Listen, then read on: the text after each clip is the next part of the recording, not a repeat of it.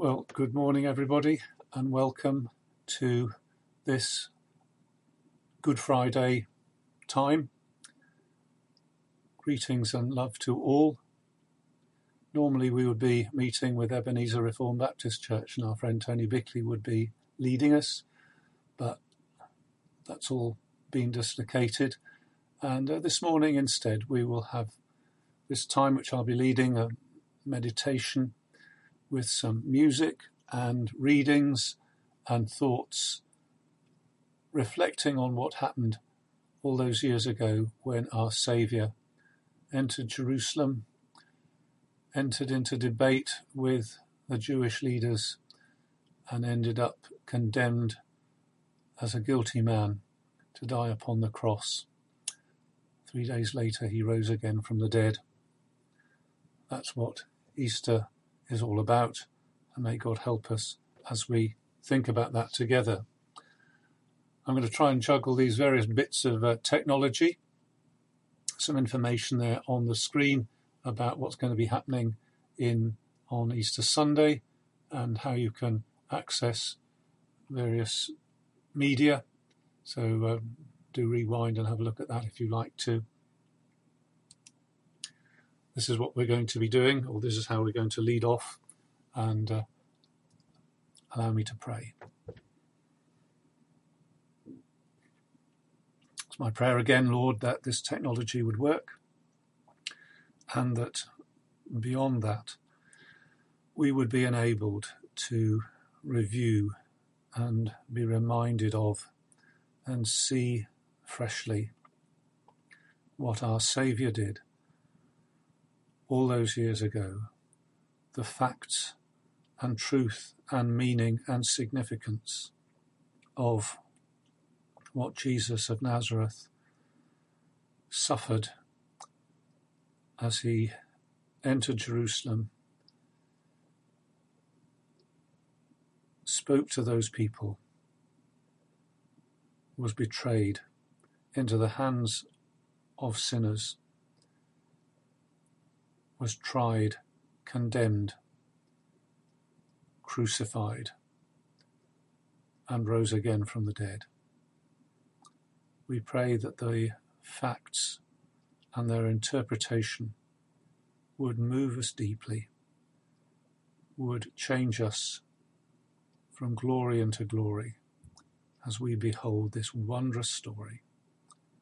So whether we are believers of many years or young believers or not yet believers at all, will you speak to us? We ask it in Jesus' name. Amen. Going to read from Matthew's Gospel, chapter 21, which says, As they approached Jerusalem and came to Bethphage on the Mount of Olives, Jesus sent 2 disciples, saying to them, Go into the village ahead of you, and at once you will find a donkey tied there with her colt by her. Untie them and bring them to me.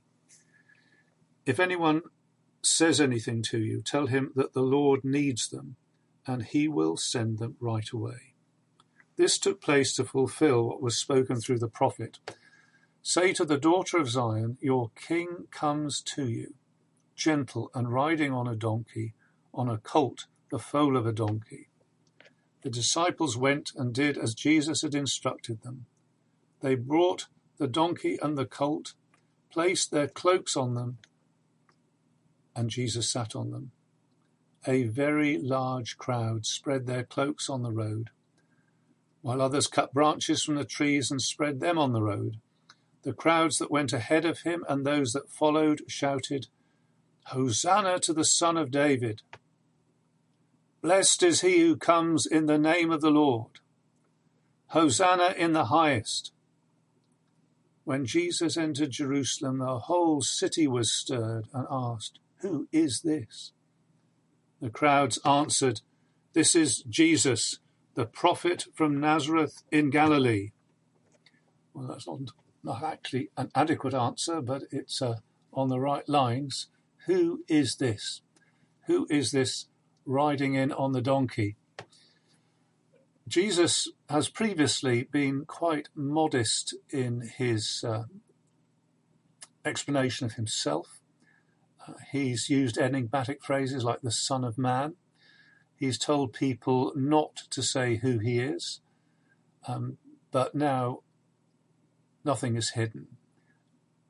He deliberately enters Jerusalem riding on a donkey. Who could see this without making the connection that the Galilean prophet is staking a claim to be the king prophesied of old, the subject of the ancient prophecies? See, daughter of Zion, your king comes to you, riding on a donkey. He does come riding on a donkey. We're going to have that music which says, "Ride on in majesty." The words are on the screen and the music is just coming.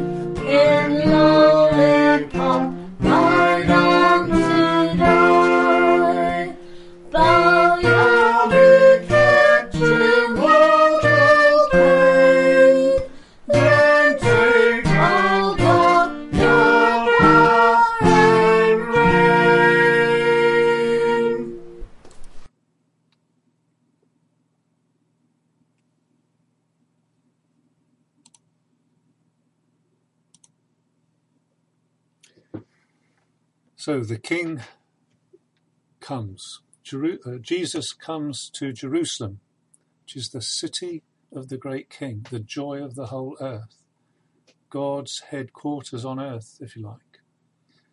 And on this day, as it were, the king comes to his city. And what will he find? And how will he be received? What will he find there, and what will people make of him? Now, as Matthew tells us this in chapter 21, verse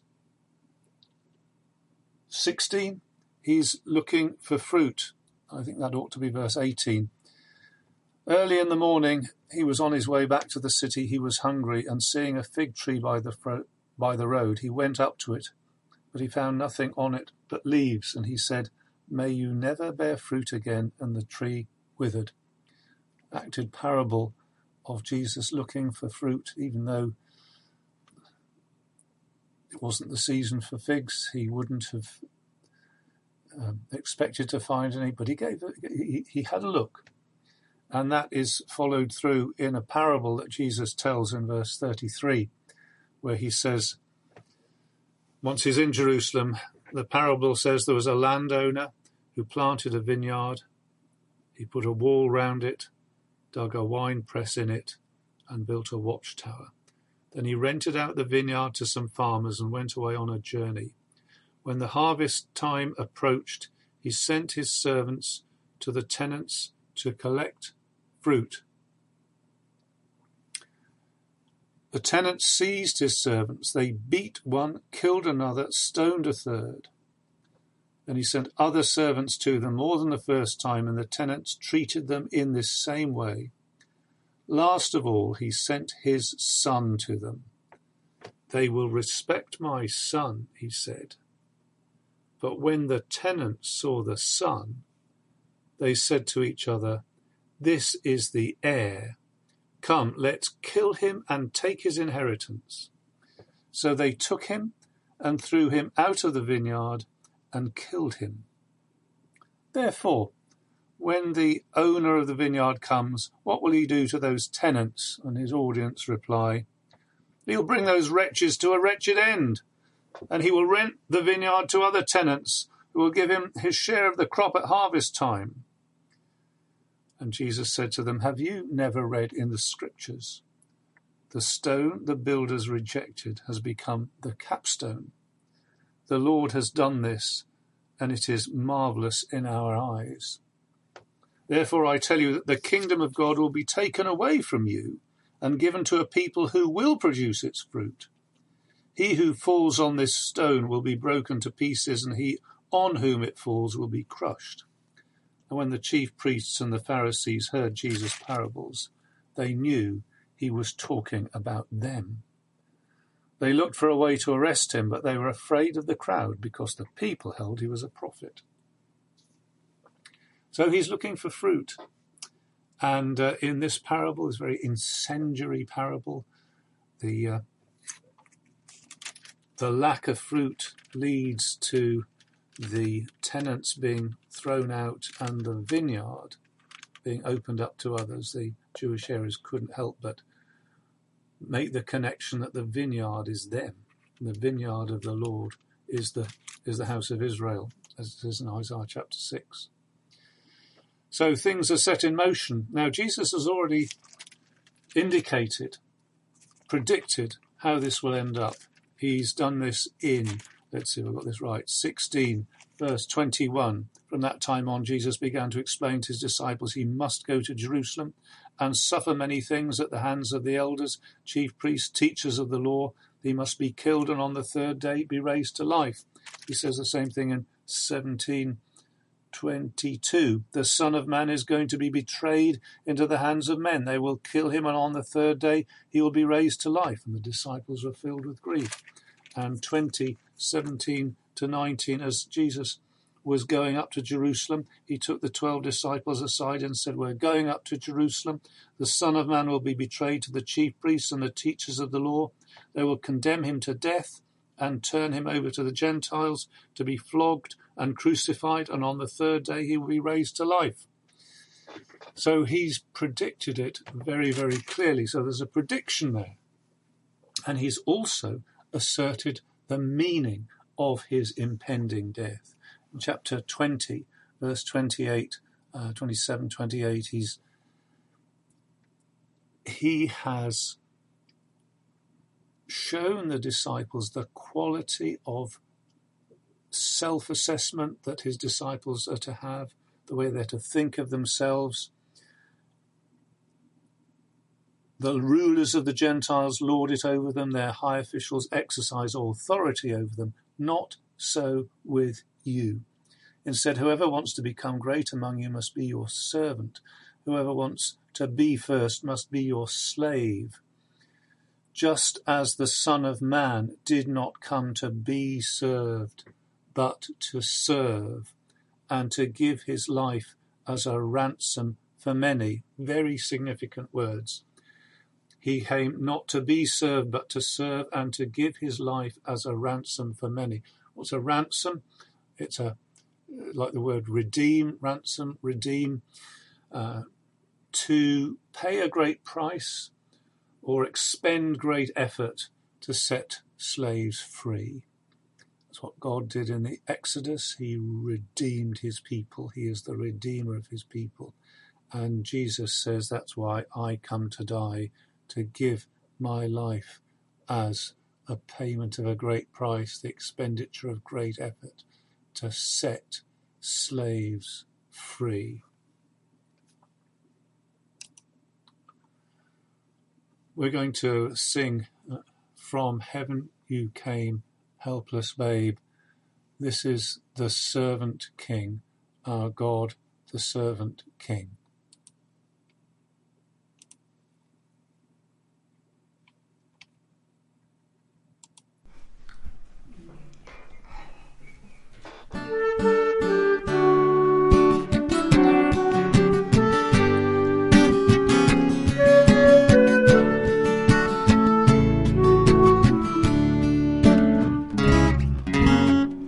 From heaven came helpless babe,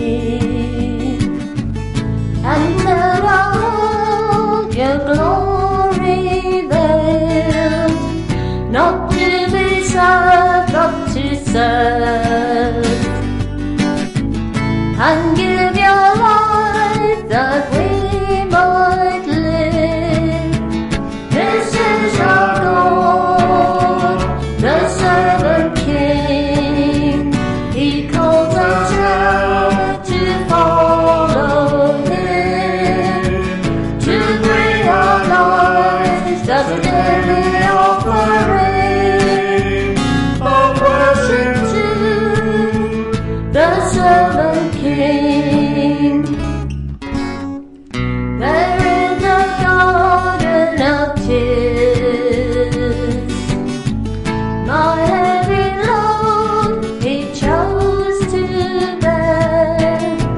His heart with sorrow was torn, yet not my will, but yours he said. This is our God, the servant King. He calls us now to follow him, to bring our lives as a daily offering of worship to the servant King. Come see his hands and his feet, the scars that speak of sacrifice, hands that flung stars into space, to cruel nails surrender. This is our God, the servant King. He calls us now to follow him, to bring our lives as a daily offering of worship to the servant King. So let us learn how to serve, and in our lives enthrone him, each other's needs to prefer. For it is Christ we're serving. This is our God, the servant King.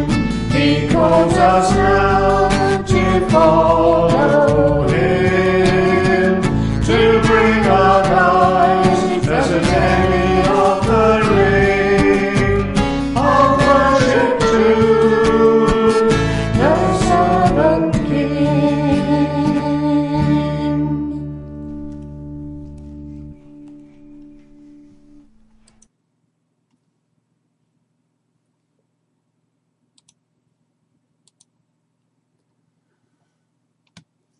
So the city of the King now has its last chance to recognize him and to turn back to him. And as the days go on, Jesus is tested by the religious leaders. They ask him questions. He asks them questions. They think perhaps they're testing him, but really he's testing them. And as the week goes on, it's clear that Jesus finds them completely lacking. Matthew chapter 23, which I remember Steve took us through quite a while ago, Jesus pronounces woe to the teachers of the law and the Pharisees. What a mess they've made of the deposit of truth and grace and saving knowledge that God's given to them. What a mess they've made of it. They've made it more difficult for people to find the kingdom of God. They've put hurdles in their way, and they've chapter 23 verse 13, you shut the kingdom of heaven in men's faces. You yourselves do not enter, nor will you let those enter who are trying to. What a catastrophic failure. And so Jesus, like a mighty Old Testament prophet announcing, say, the exile to Babylon or the destruction of the temple, Jesus, in that same tradition, now pronounces doom and destruction on the city and on the temple. In chapter 24, that rather puzzling and visionary chapter, he gives them a short-term doom with a number of specific signs leading up to this act of power on behalf of the Son of Man, when in language like that of the destruction of Babylon or destruction of Jerusalem in time past, he says that the Son of Man will do the same thing in the not too distant future. 24 verse 34, I tell you the truth, this generation will certainly not pass away until all these things have happened. Heaven and earth will pass away, says Jesus, but my words will never pass away. And then he gives a second horizon to this time with no surrounding signs and warnings. Chapter 24, verse 36, no one knows about that day or hour, not even the angels in heaven, nor the Son, but only in the Father. As it was in the days of Noah, so it will be in the coming of the Son of Man. He says, keep watch, because that great day is coming, that great day of final doom and destruction. So as the week moves on, things are reaching crisis point.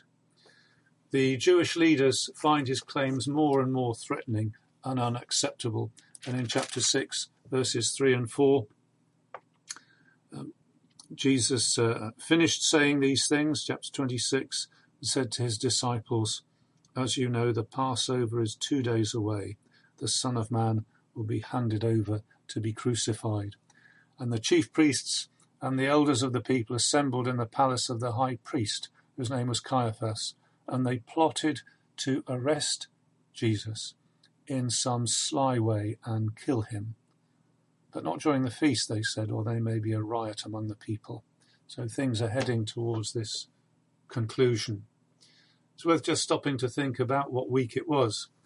The week is no ordinary week. It's the week in which the Jewish people remember their own ransom redemption from Egypt. I was watching earlier a program with Miles Cohen, I think it was, Miles Corrin, on current observance of the Passover by Jewish people. Very interesting. It's still done. Remembering their ransom redemption from Egypt, how God delivered them with a mighty hand from the power of Egypt. And the key factor in that redemption was the death of a lamb. Every house had a lamb. Every Jewish house had a lamb. It was matched exactly to the needs of the people, and the lamb was slain.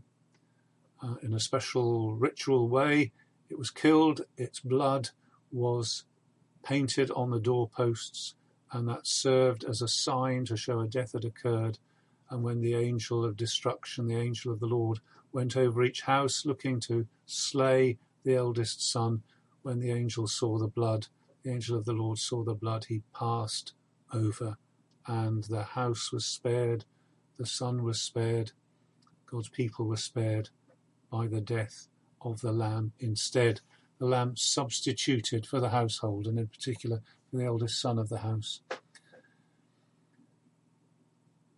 Otherwise, the son would have been doomed to death, but God provided a lamb to die in his place, in substitution, to die instead.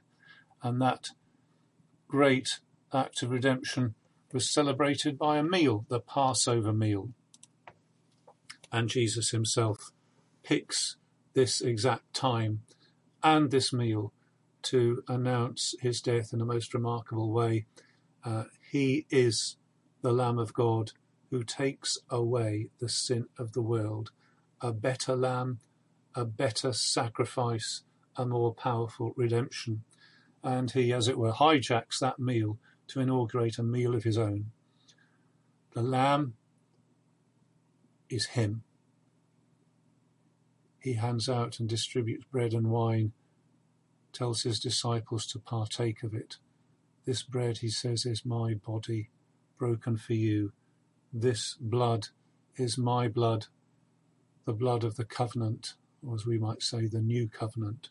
It's there in chapter 26 on the verse 17 about preparing the Passover. And in verse 26, while they were eating, Jesus took the bread, gave thanks, and offered it to them, saying, "Drink from it, all of you. This is my blood of the covenant," or the new covenant, "which is poured out for many for the forgiveness of sins." That old lamb provided at best a political redemption, if you like, a redemption from the sin of Pharaoh. But the true lamb, the perfect lamb, does far more than that.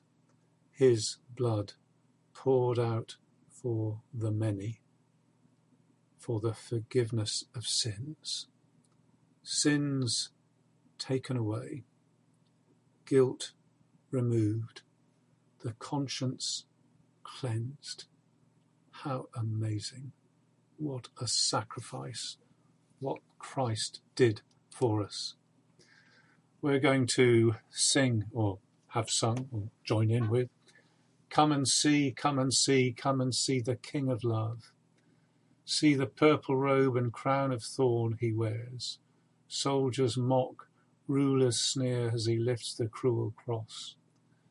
We worship at your feet where wrath and mercy meet, and a guilty world is washed by love's pure stream."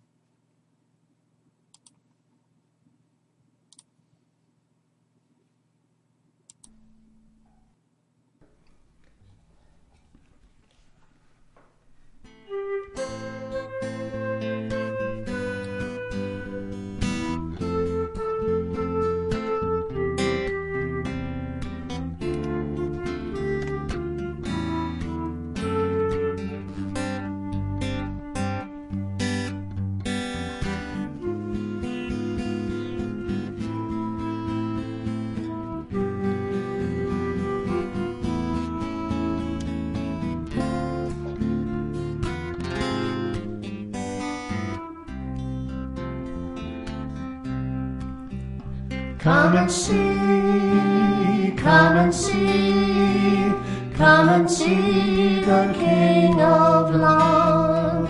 See the purple robe and crown of thorn he wears. Soldiers mock, rulers sneer, as he lifts the cruel cross. Lone and friendless now he climbs towards the hill. We worship at your feet, where wrath and mercy meet, and a guilty world is washed by love's pure stream. For us he was made sin. Oh, help me take it in. Deep wounds of love cry out, Father, forgive. I worship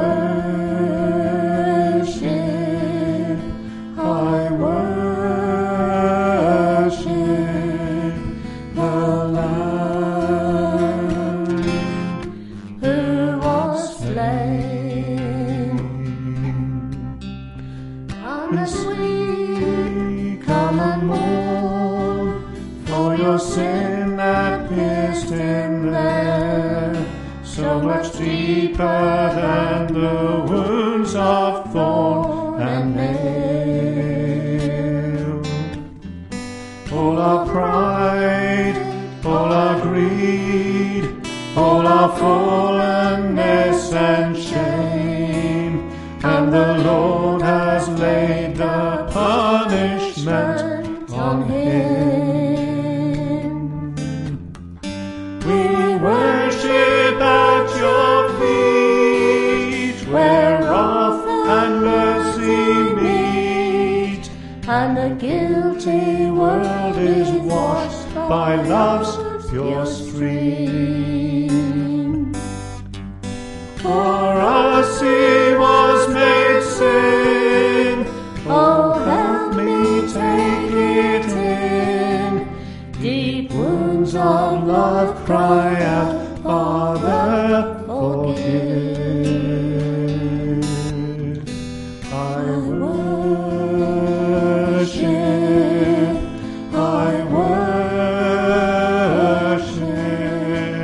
the Lamb who was slain.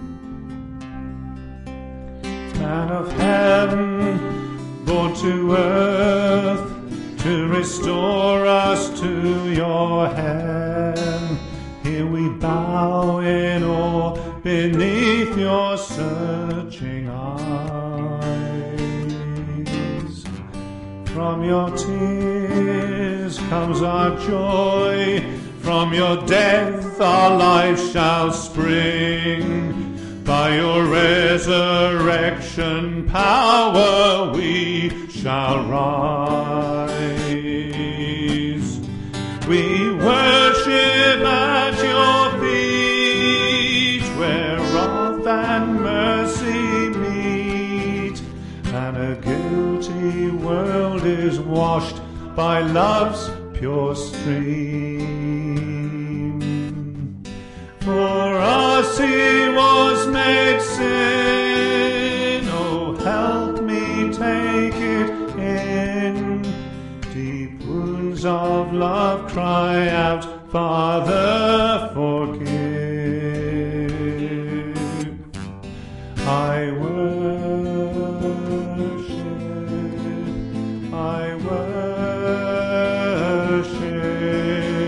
the Lamb who was slain. I worship the Lamb who was slain. Well, at this point we might pause to ask a question. Getting ahead of myself. At this point we might stop to ask the question, what is the meaning of all this? What is the motivation behind it? Sorry.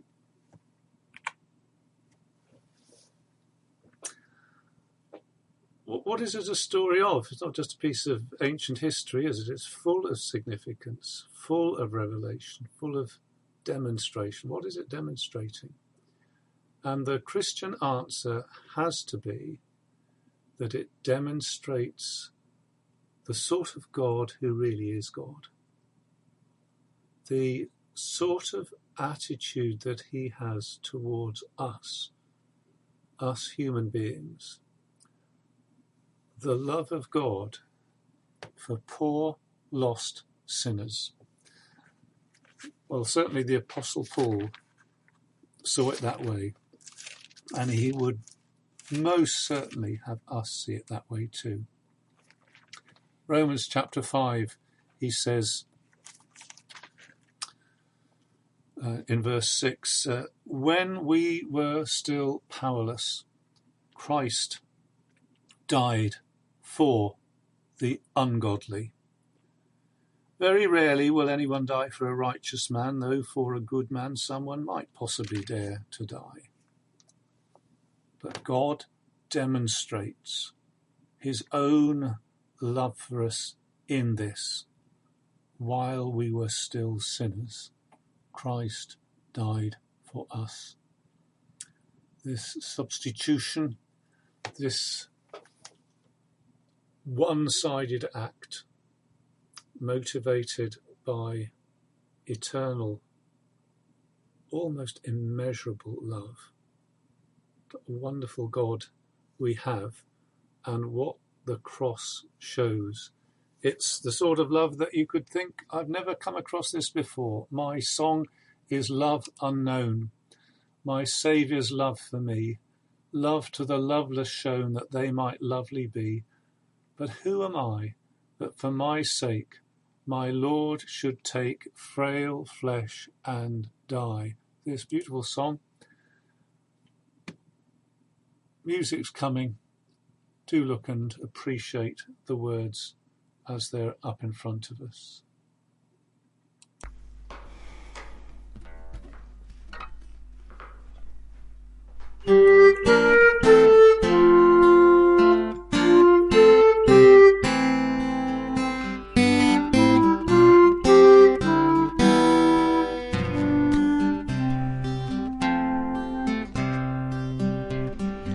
My soul is love unknown, my Saviour's love for me, love without loveless show that they might lovely be.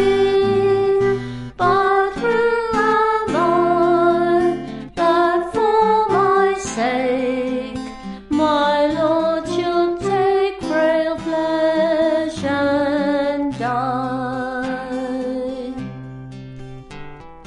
He came from heaven's throne, salvation to bestow, but they refused, and none that longed for Christ would know. This is my friend indeed, who at my need his life did spend. Sometimes they crowd his way, and his sweet praises sing, resounding all the day, Hosanna to their King. Then crucify is all their breath, and for his death they thirst and cry. Why, what has my Lord done to cause this rage and spite? He made the lame to run and gave the blind their sight.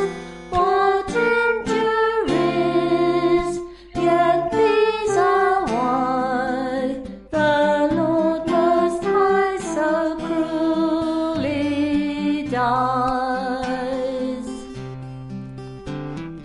With cries of rage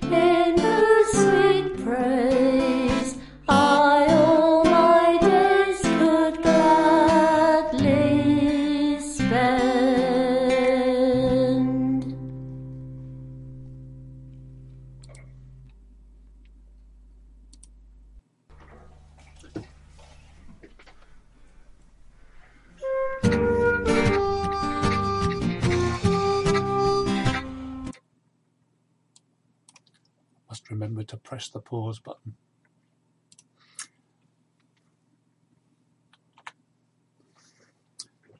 Well, we've been reading through and following our Saviour on his road to the cross. And we haven't taken time or had time to pause in the Garden of Gethsemane in Matthew 26, verse 36, where Jesus prays, agonizing over the fate that awaits him. My soul, he says in verse 38, is overwhelmed with sorrow to the point of death.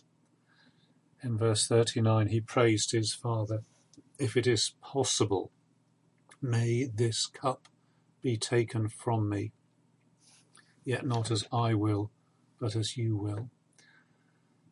Jesus seeing more fully than any of us can see what it meant for him, the Holy One, to take away our sin.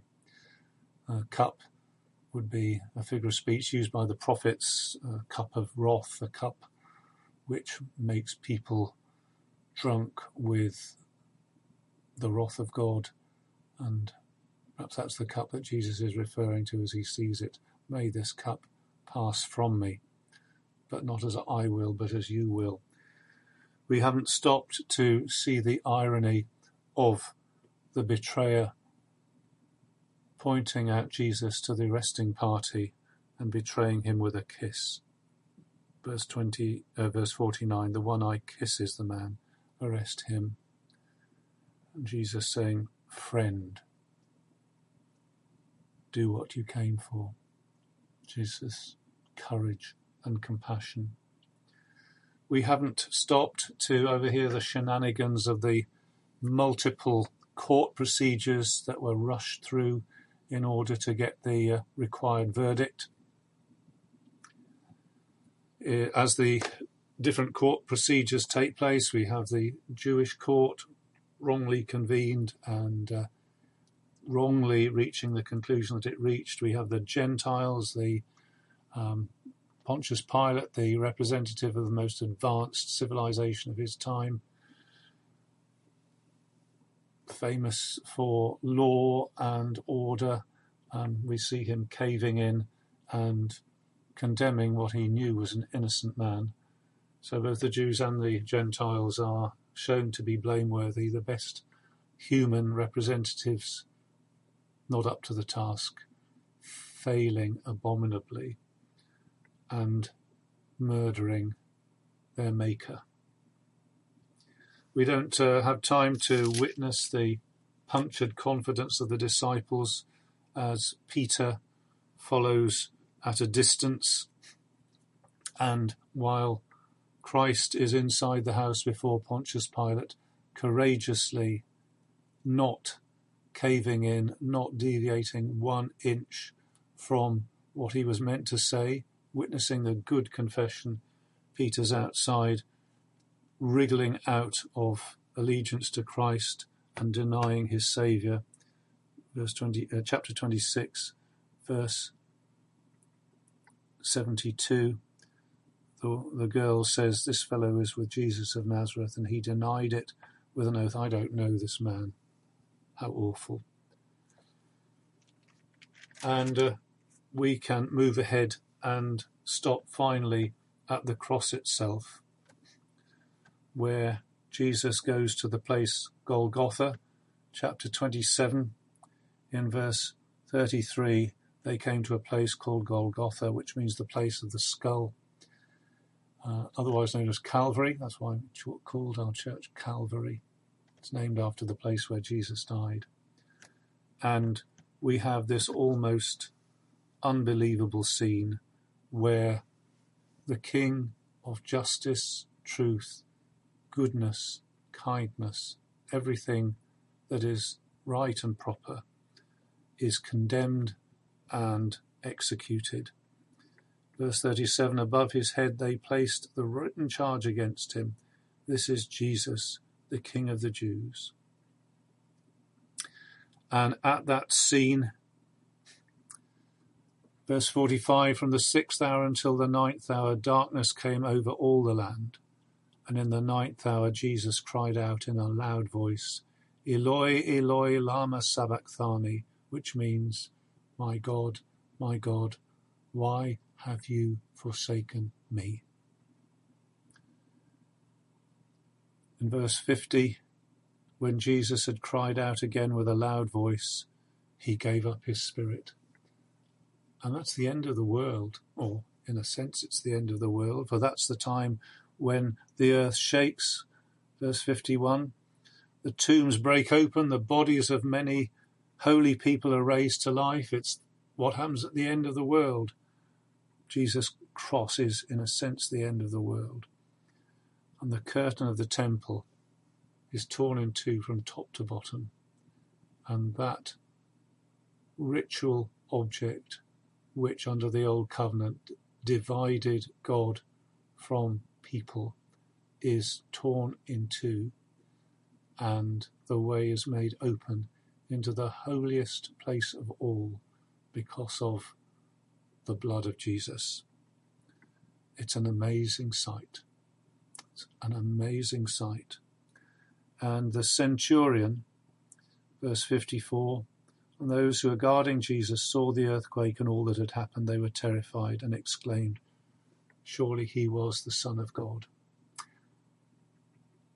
If you're not sure who Jesus is, this is the place to look. Many people didn't see who he was, but the most unlikely people did.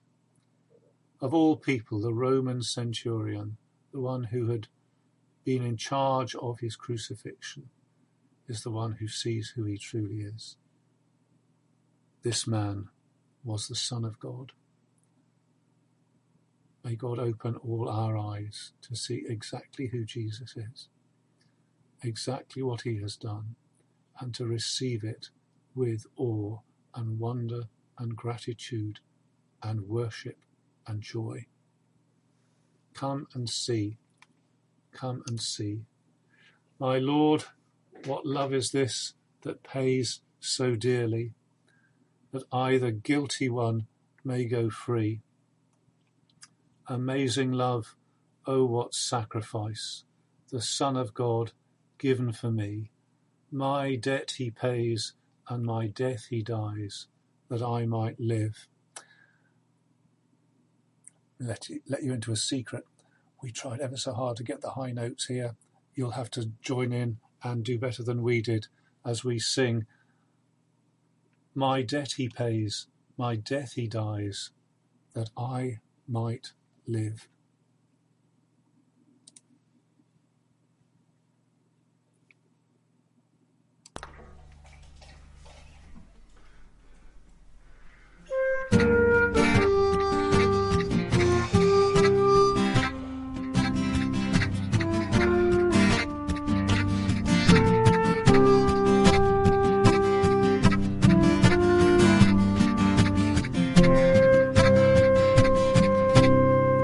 My Lord, what love is this that pays so dearly, that I, the guilty one, may go free.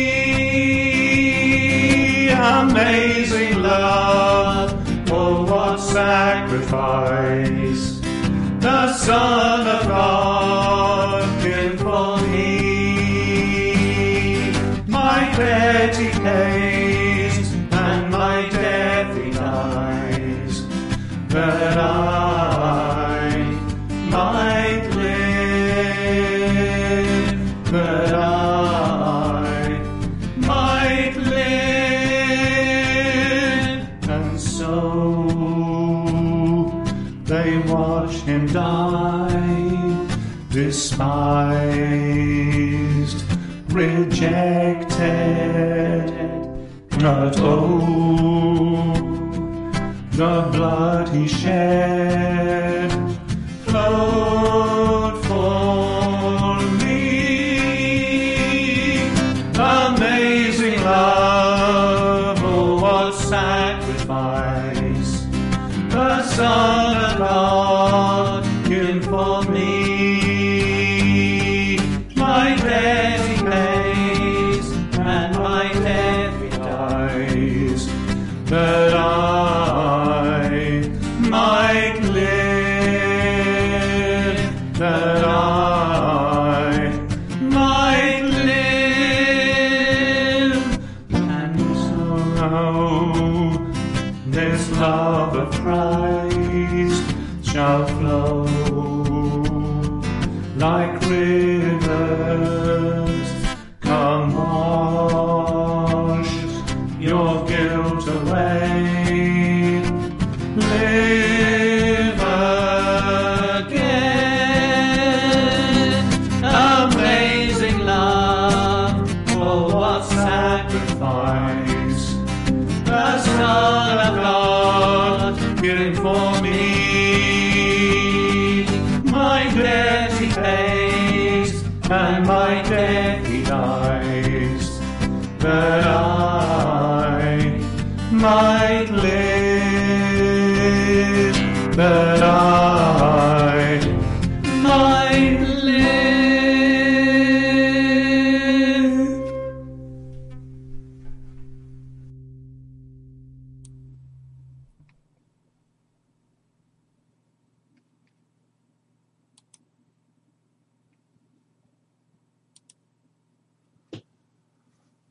We come to the end of our time, and what can we ask the Lord to do for us?